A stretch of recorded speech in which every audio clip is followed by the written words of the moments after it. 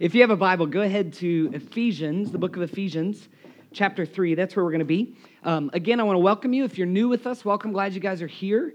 And I'm going to test this once more. Are you awake today? Are you? So this side is pretty good. A couple of you gave me like the golf clap.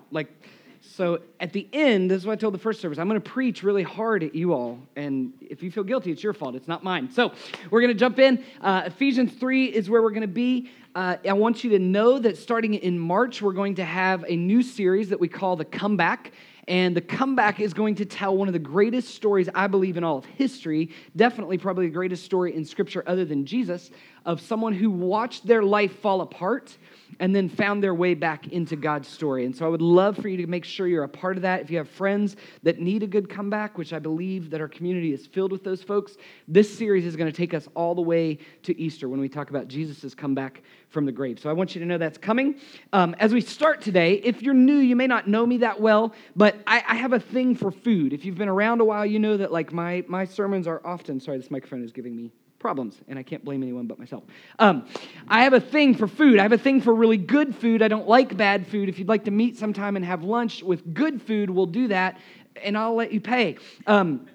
We can hang out. I love food that is local to certain places. I love getting good food from local places. So many of you maybe know that the only place to really get good fish tacos is Southern California. Fish tacos are going to be in heaven. I'm just telling you, that's what's going to happen. Some of you are grossed out. Chicago has pretty unbelievable pizza. Anybody had the deep dish from Chicago? Come on, hands up. Wow. All right, you guys got to travel. There's so much good food in the world. And then New York just has everything. You can get anything that you want in New York. That's good. And so several years ago, Carrie and I had the opportunity to go up to Maine, and we were in this tiny little town, and we said, you guys know Maine, if we're going to be in Maine, we've got to get a lobster. We've got to get a real Maine lobster. Now, to this point, let me just fill you in on my ignorance at this point. We were young. We didn't really know what we were doing. And at this point, I thought lobster meant like Outback. Okay, so it was like the tail.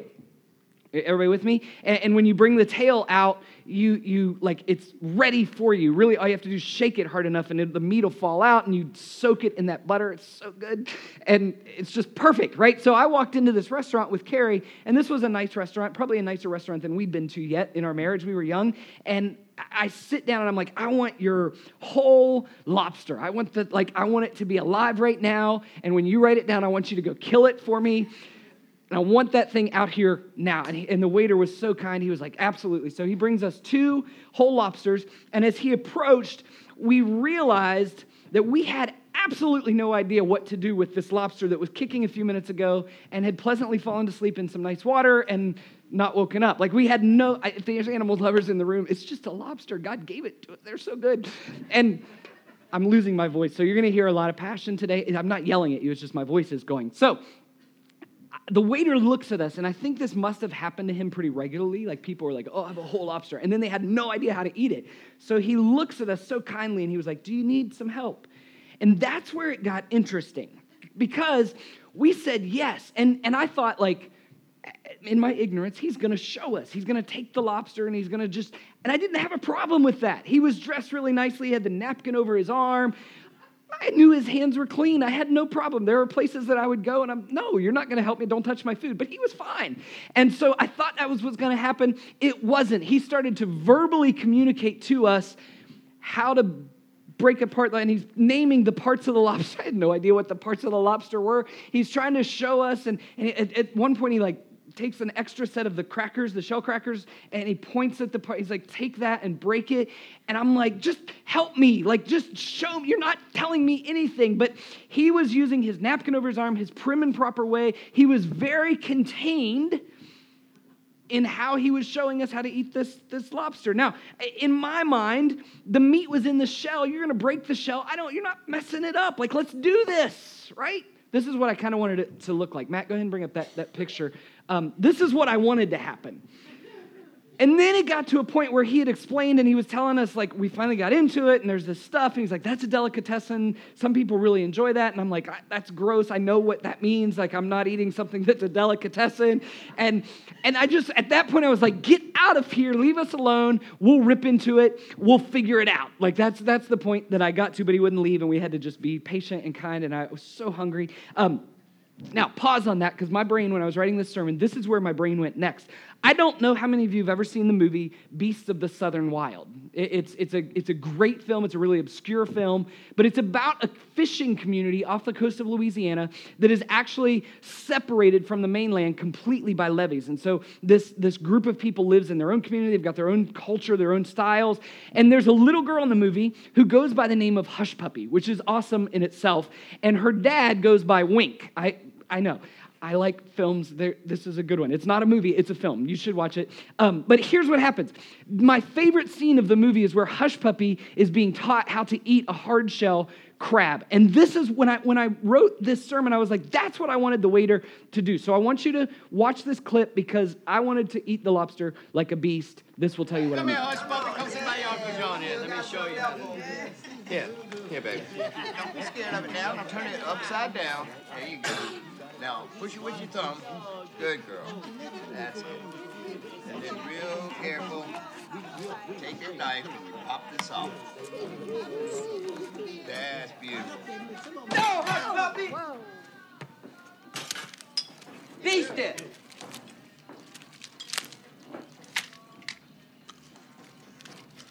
Beast it! Show me you can do it. Come on! Come on now! Beast it! Beast it! Beast it! Beast it! Beast it! Beast it! Beast it! Beast it! Beast it! Beast it! Beast it! Beast it! Come on now! Beast it! Beast it!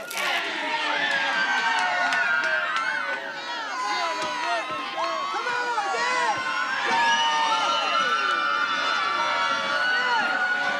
You see what kind of family we got? I love that, right? I love the beast it mentality. Let me just ask a question. How many of you in the room have ever finished a meal with people chanting at you as you've done it? Put the hand up. Okay. We love that. And here's the reality. Have you ever sat with somebody who's eating something that they're not just sitting to eat, they're enjoying it? Are you with me? Anybody? You're passionate about it. They're engaged. They're fully, like some of you are looking at your spouse because that's the only way they eat. Every time they eat, there's passion and there's life. That's what it means to beast it. Now, here's why I'm talking about this. Some of us, I believe, we need to wake up and start beasting our faith. We need to come to life when it comes to our faith. We started last week talking about this idea of God being uncontainable. What does it mean that God's uncontainable? I tried to convince you of a couple things. One, I said this, that humans have always tried to contain God. We've always tried to put God in a box, to put God in a place where he's limited or God can do things, but he can only do so much. I said that many of you, if maybe you've been a Christian and you struggle with these things, or you would say, I'm not a follower of Christ and this is what I struggle with, because we have assumptions when we contain God. Some of those assumptions look like this. One, we would say, well, God doesn't exist because he didn't show up at that critical moment in my life. And that's containing God. Some of us would say, well, God doesn't love. He may exist, but he's not loving because too many others hurt me along the journey. I've been hurt too much. Or maybe this assumption that God isn't active because he let me down. That God maybe got the world started, he got everything created and going, but he's not active anymore. So why pray? Why believe that he can do certain things? So what I tried to convince you of last week was this: God is absolutely uncontainable.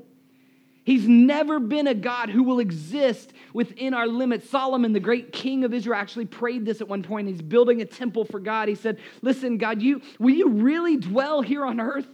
Because the heavens can't even contain you. So I asked you last week, where do you need to change your expectations of God? See, for many of us today, I want you to hear this. For many of us, I believe that we have been taught to grow in our faith. Maybe you had a pastor or a friend or a parent that raised you as a Christian or tried to teach you the Christian faith. And I believe that many of us have been raised in our faith and we've been taught, like that waiter tried to teach me to eat that lobster. Very prim, very proper, very contained, very much, here's the rules, here's what it looks like. And the problem with that is this: the way that we live out our faith actually represents our perception of God. The way that we carry out our faith into the world, the way that we live what we believe represents what we believe about God. And I want to challenge you today as we talk about this uncontainable God, that many of us need a faith that looks a lot more like hush puppy tearing into that crab. We need that. We've started this year talking about love as the movement of God in the world, that love is God's action in the world. And I believe that for many of us, the version of Christianity that we grew up with, that we were taught, that we were handed down, it is not necessarily what Christianity looked like under Jesus, but it's actually a contained Christianity. And when I say it's contained, here's what I mean. Our faith at times is contained to Sundays. So I'm a Christian, so I go to church on Sunday, and that's where my faith really gets expressed. I can be myself. I can express who I am as a Christian. Or maybe our faith is contained to rules, right? That you grew up in a setting or you exist in a setting now where you think believing in Jesus is all about the rules that you follow. If you grew up in a youth group, maybe you had that experience where you went to summer camp and you broke all those secular CDs. Amen? A couple of you had that experience. And then you went, I wish I had those CDs back today because God is about grace, right? Many of us have Christianity that's contained to behavior or to theology or style. So we think, well, our version of church is the right version of church. Amen? And that other version of church is the wrong version of church. And we're first, you fill in the blank, church. So we have it right. But then there's another first so-and-so church right across the street from us. And how can we both be first? And we have an assumption about where it's contained to. Some of us have a Christianity that's contained to keeping God at a safe distance. So I want God in my life, but I don't want him to take too much ownership of my life. I kind of like the way that I get to live. What I want you to grab onto today is this. If you're taking notes, write this down. This is what I want you to hold on to. When we encounter an uncontainable God, we will start to live uncontainable lives. See, I want you to recognize this. When we hold on to the fact, the reality, the truth that we serve, that we honor, that there is a God who exists, who is uncontainable, will never be limited by our boxes, that in reality, God doesn't sit in this church waiting for you Monday through Saturday. He doesn't watch you all leave on Sunday mornings and go, oh, I hope they come back. That was so fun. That's what I do. That's my job. That God is uncontainable, that when you leave these doors, God goes with you. When we encounter that uncontainable God, our lives suddenly become uncontainable. And I'm going to explain what I mean by that. See, I want to look at a scripture about this. This is from Ephesians chapter 3. And Paul wrote this letter to this church at Ephesus. And Paul is such a good writer, but as Paul writes this, it's almost like his words are coming faster than his thoughts can keep up. And that's what I feel every Sunday morning. Here's what he says. Look at verse 12. Paul says, in him, so in Christ and through faith in him, we may approach God with freedom and confidence. So let me just tell you, I'm going to give you like 3 or 4 things today that I believe these uncontainable lives look like, that this scripture spells out for us. Here's the first thing. When you encounter an uncontainable God, your life becomes uncontainable. Here's how it becomes uncontainable. Number 1, you have uncontainable access to God. Paul says, in him, we may approach God. We may actually can you imagine looking God in the face and feeling like you can approach him? This is what Paul says. You can approach him, but you can't just approach him. You can approach him with freedom and confidence. The writer of Hebrews chapter 4, he says, therefore, since we have a great high priest who's ascended into heaven, Jesus, the Son of God, let us hold firmly to the faith we profess. Did you ever have a religious leader that you sat down with and it was just ultra clear in the first 5 minutes? They had no idea what you were going through and what you were experiencing, but they were pretending to? Some of you are like, yeah, I met with you this week. Like, I totally get that. You guys are not laughing at any of my jokes today. 11 o'clock, man, come on. See, Jesus is the high priest that understands completely. Verse 15, that writer in Hebrews says, for we don't have a high priest who's unable to empathize, but we have one who's been tempted in every way, just as we are, yet he didn't sin. And then here's the result of this type of high priest. Let us then approach God's throne of grace. Everybody say this, with confidence, so that we may receive mercy and find grace to help us in our time of need. Now listen, here's what I know about many of you. Many of you are really good at ignoring phone calls. Amen? You don't want to admit it. Many of you are really good at ignoring cell phone calls. Many of you maybe ignore my cell phone calls. But here's the deal. Some of you are really good at ignoring text messages. Some of you are really good at ignoring Facebook stuff. And here's what I know. One of the challenges of leading an organization today is finding out how people communicate. Some of you won't answer a phone call if I call you 12 times, but you'll answer a text message in 30 seconds. It just means you don't want to socialize on the phone. Anybody with me? Like, just admit it. Let's confess. Okay, some of you will not answer a text message, but you'll answer a phone call. I don't text. Really? Okay, so we don't do that. Some of you won't answer either thing, but you pay hundreds of dollars every month just so you can ignore them and then do Facebook. It's a challenge. But I also know this. Certain people in your life have access to you at all times. Certain people in my life have access to me. If I'm meeting with you and my wife calls or my kids call or they text, I will put you on hold. I will actually stop what I'm doing because they have access to me. As the father, as the husband, there is full access, and they know they have access, and they live like they have access. And so my kids will come and they'll interrupt, right? Isn't it great? Because they have access to the heart of a parent. Here's my question. Do you live your life like you actually believe God will pick up your call? Do you actually engage your faith in a way that says, God, I know you want to hear from me. I know that you want to engage with me. You want to converse with me. See, many of us are living like we don't believe we can truly approach God, and it's because we've contained God, and now our lives are contained. But Paul says here, in him you have freedom and confidence that you can approach God. But the things that stand in the way of that, many of us have fear that keeps us from accessing God, approaching God. Many of us have shame or anger, or we have misperceptions about who God is. Remember, I told you the way you live your faith shows what you believe about God. Some of you see God as this cosmic principle, right? And he's not your pal. He's sitting at the chalkboard and he's measuring out everything we do, and he's got a list of names on the board. Remember kindergarten and elementary school?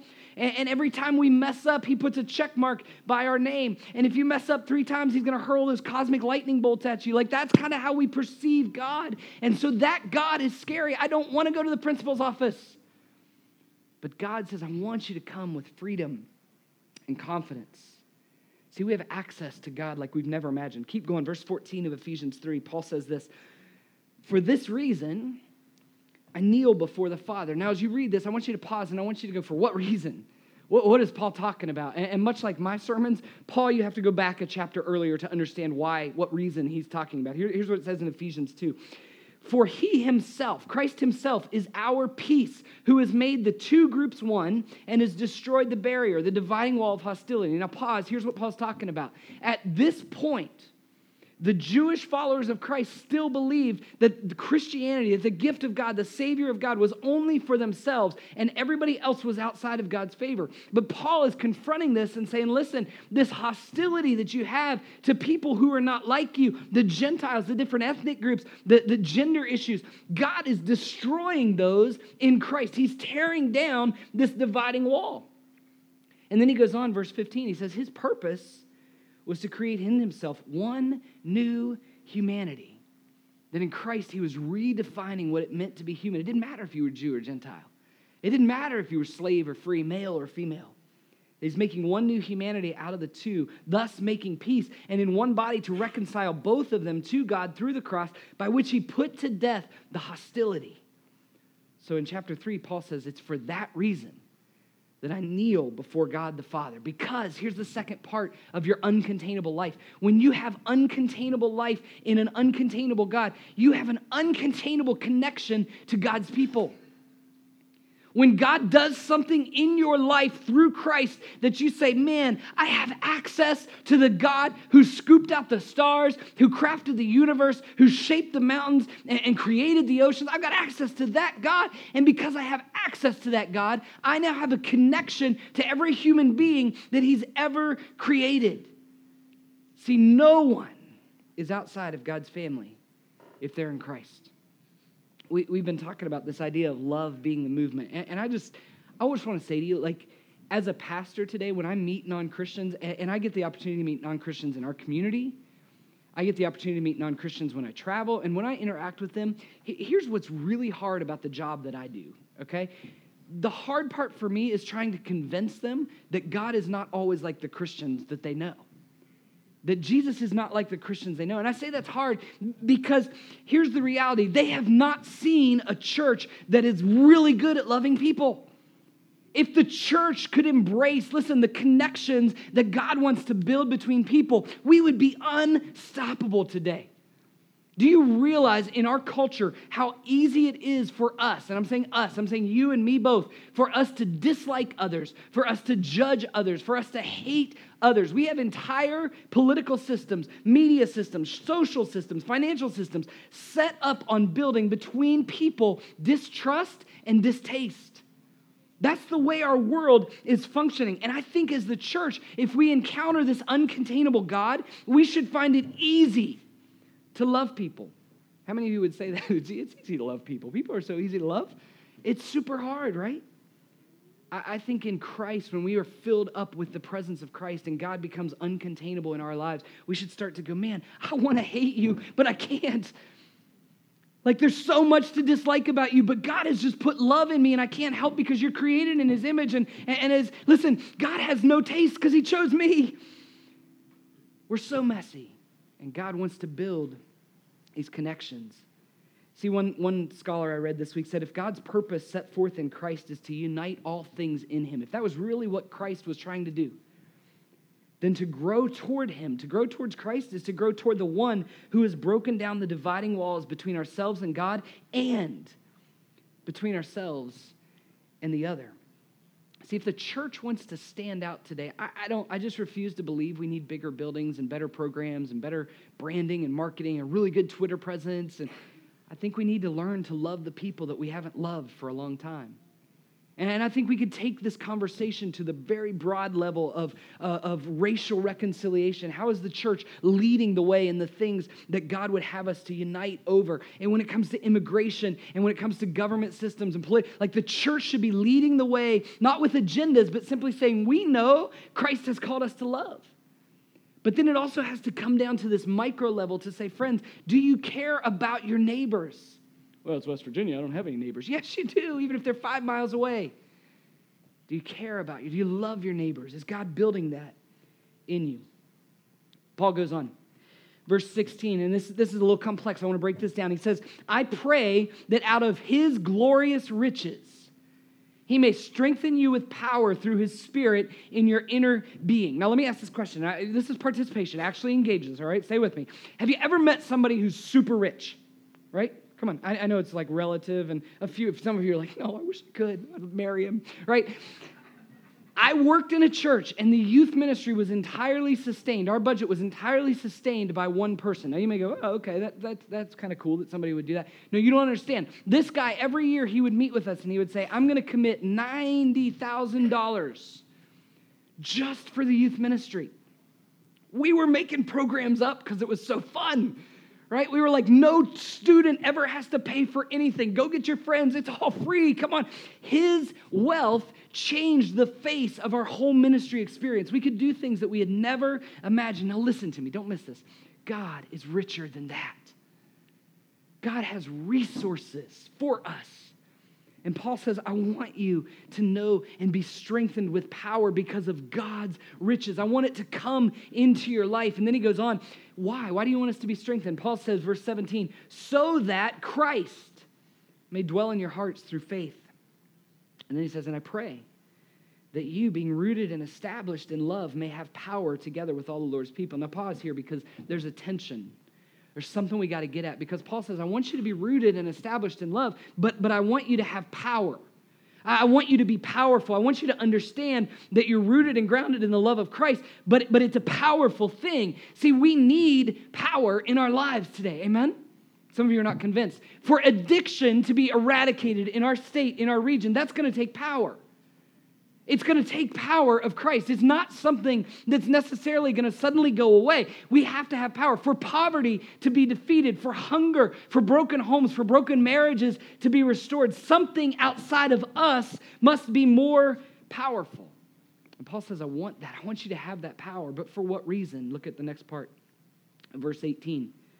To grasp how wide and how long and high and deep is the love of Christ, and to know this love that surpasses knowledge, so that you may be filled to the measure of all the fullness of God. Now hang there, because I'm going to come back to that. Here's the third thing that our uncontainable lives start to look like. We have uncontainable power built out of Christ's love. Now listen, I'm not giving you just a positive speech. Hey, you're powerful, like go get them. I'm saying the power of God. Paul goes on in Ephesians to say the same power that rose Christ from the dead is the power that exists in you because of his love. Friends, that's real. That's tangible. See, in our world today, here's what we equate power to. Here's what political systems, celebrity systems set up. They say, you will love me if I show you how powerful I am. So I want you to vote for me, but let me convince you how powerful I am. I can change your world. I can change all the problems that you see. We see the same way, and you know I have power, so look what I can do. That's the culture of today. You'll love me if I show you my power. But Christ says this. Christ flips it on its head, and he says, you'll be powerful when you know my love. You're not going to be powerful till you know the depth of God's love. See, there's a difference between power and love. Power looks to violence, doesn't it? Love looks to heal. Power destroys and love creates. Power holds things enslaved in its grip. Love gives freedom. Power brings darkness at all times. Love brings light. Power creates fear. Love creates hope. Power manipulates and coerces. Love persuades. Power controls, but love collaborates. Power closes things off. Love opens them up. Power hoards resources, and love shares generously. Power spreads lies, and love spreads truth. Power brings sadness, and love brings joy. See, I want to ask you this. I want to challenge you with this. Are the relationships? Apply this to any relationship in your life. So parents, think about this. Think about your relationship with your child, your son or daughter. Think about your relationship with your spouse. Think about your relationship with the person that you're dating, or your family members, or your neighbors, or where you work. Are those relationships built on power or love? You say, well, my kids need to know how powerful I am. They need to know that I make the decisions. You're right, they do. But if it's not built from love, you will one day lose their heart. I guarantee it. You'll lose their heart.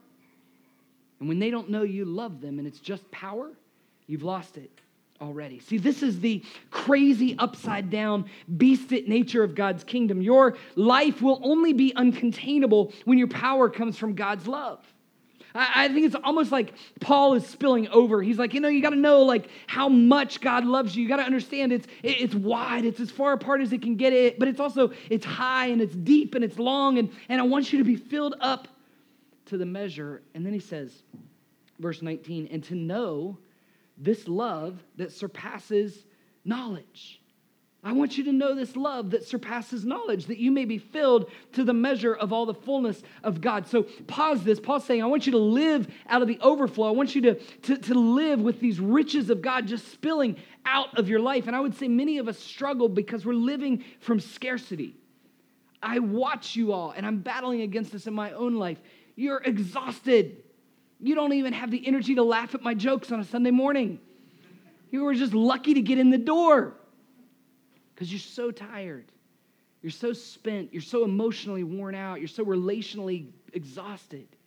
And we're living from scarcity because we don't abide ongoing in the relationship of God's love. This is what we should be praying for. Now, I want you to see this. He says you're going to have power over sin. See, power to defeat the sin in your life doesn't come from contained sin management, which is what the church has been about for a long time. I'll make you feel guilty. Here's the list of things you shouldn't do. Now go manage it. But see, power to defeat sin comes from the riches of God's love. When you realize you're loved deeply, friends, I'm trying the best I can to raise my girls to believe that their father and their mom love them so deeply that becomes the source of their identity. And it's going perfect. There's no problems at all. I'm kidding. Of course there are, but I want them always to return to that identity. Paul says this, to know this love that surpasses knowledge. Now, I don't know if you caught that, but what does that mean? How do you know something that just surpasses knowledge? I want you to know this, but you can't know it. I would say that this way. It's about experience. Your encounter with God is about experience. It's not about education. It's not about how many sermons you listen to, how many small group Bible studies you're a part of. It's about encountering Jesus for yourself. Let me show you an example. Some of you are wondering why there's 3 Cokes on stage. Some of you didn't notice because you can't see. Here's what I think. I think that many of us, when we began to grow up in our faith, when people began to pour into us, or maybe you're here and you would say, I'm not a Christian, but I know about that much of Christianity. The version of Christianity, the version of faith that we've been handed has basically filled our lives to about here. So this might be, well, we know Jesus died on the cross and he rose again and I gave my heart to him. We know that we should try to live like a Christian. We know there's some things that we should do and not do and probably should try to be in church on Sundays. And that's about where we are. And this is the very prim and proper contained faith. And every once in a while, maybe we show up to church or we get involved in a Bible study. And what happens is God starts to work. God starts to shake some stuff up. God starts to be a little bit active in our life. And we might feel like, well, I'm learning a little bit more about God. But then we go home after Sunday, and Monday through Saturday is a week, right? And Monday through Saturday kind of sucks the life out of us because at times it can suck. And like that's kind of what happens. And so we go back to where we were. But many of us, this is the version of faith that we have, and we think, well, that's kind of where we should be. That's just how life is. That's just how Christianity is. Life's hard. Someday we're going to get to heaven, and Coke will be good for us. Like it'll fill us up and everything's okay. But see, I want you to grab onto something. What if? See, what if the version that you've been handed of your faith, of Christianity, was never really full? What if it was immeasurably more? See, many of us would say, okay, well, yeah, there's more that God can do in our life. But even in this bottle, there's room because that's not full. Well, it is a full bottle, but it's not. So what do we do with that? What I want to say to you, what Paul is communicating here is I want you to understand something. This bottle is full. Your faith is full. You have everything you've ever needed to live into God's love. God has resources and riches that he will pour out to you. But listen, Paul says, it's high, it's long, it's deep, it's wide, and don't miss. I'm not going to open it, that God wants to do something to fill you up more. And if I did open this, you would realize that full, the way we see it, is not full the way God sees it. What God sees full as is overflowing, exploding, expanding outward. That's the nature of faith that lives in the love of God. And he says that's when you become powerful. That's when love settles so clearly into something in your life that it begins to overflow to the world. And he goes on to close this. He says, now, to him who's able to do immeasurably more. He says, yeah, your Coke bottle's full in God's love, but man, God can do so much more. He would blow the cap off this. He can do immeasurably more than all we ask or imagine, according to his power that's at work within us. To him be glory in the church and in Christ Jesus throughout all generations, forever and ever. And this tells us the fourth part of the uncontainable life that we're invited to, that we have uncontainable potential for life and living. Friends, I just want you to grab onto this so badly. Listen, I'm a pretty strategic person. Most of the time in our church, I can tell you where we're going to be 6 months to a year from now. I can tell you what sermons we're going to be teaching. I like mapping that stuff out. That's kind of where I just hit my sweet spot. But I want you to know something. The past year, I feel like God has been deepening my own personal experience of him. I'm finding more space for meditation. I'm finding more space to just listen, to be still. And this year, as we entered January, what I felt like God was saying to us as a church was, I want you to simply know the love of God. I want you to simply press in, New Community, to know the love of God.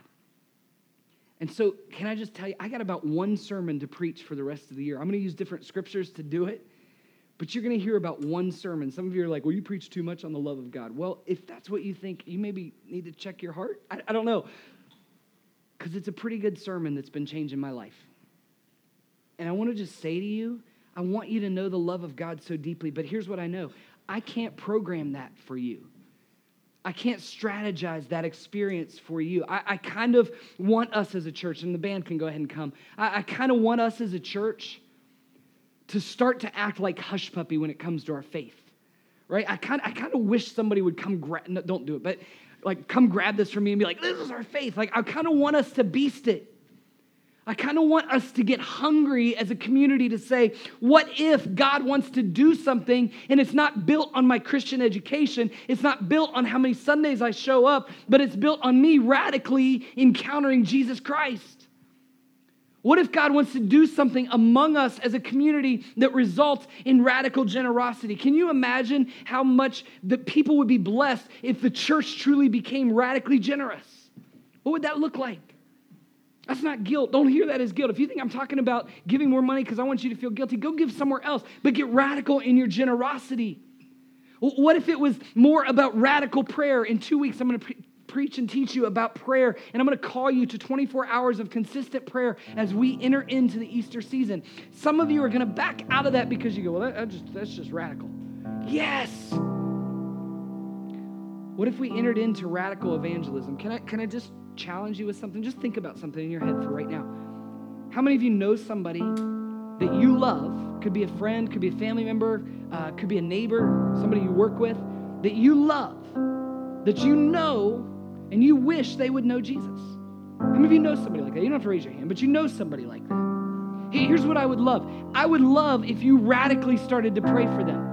Don't radically start to preach at them. You'll chase them away. Radically start to pray for them. And I'm going to pray with you today for them. On the count of 3, I'd like you to speak their name out loud. If they're here, don't say that name. Come up with another name because that'll be awkward, okay?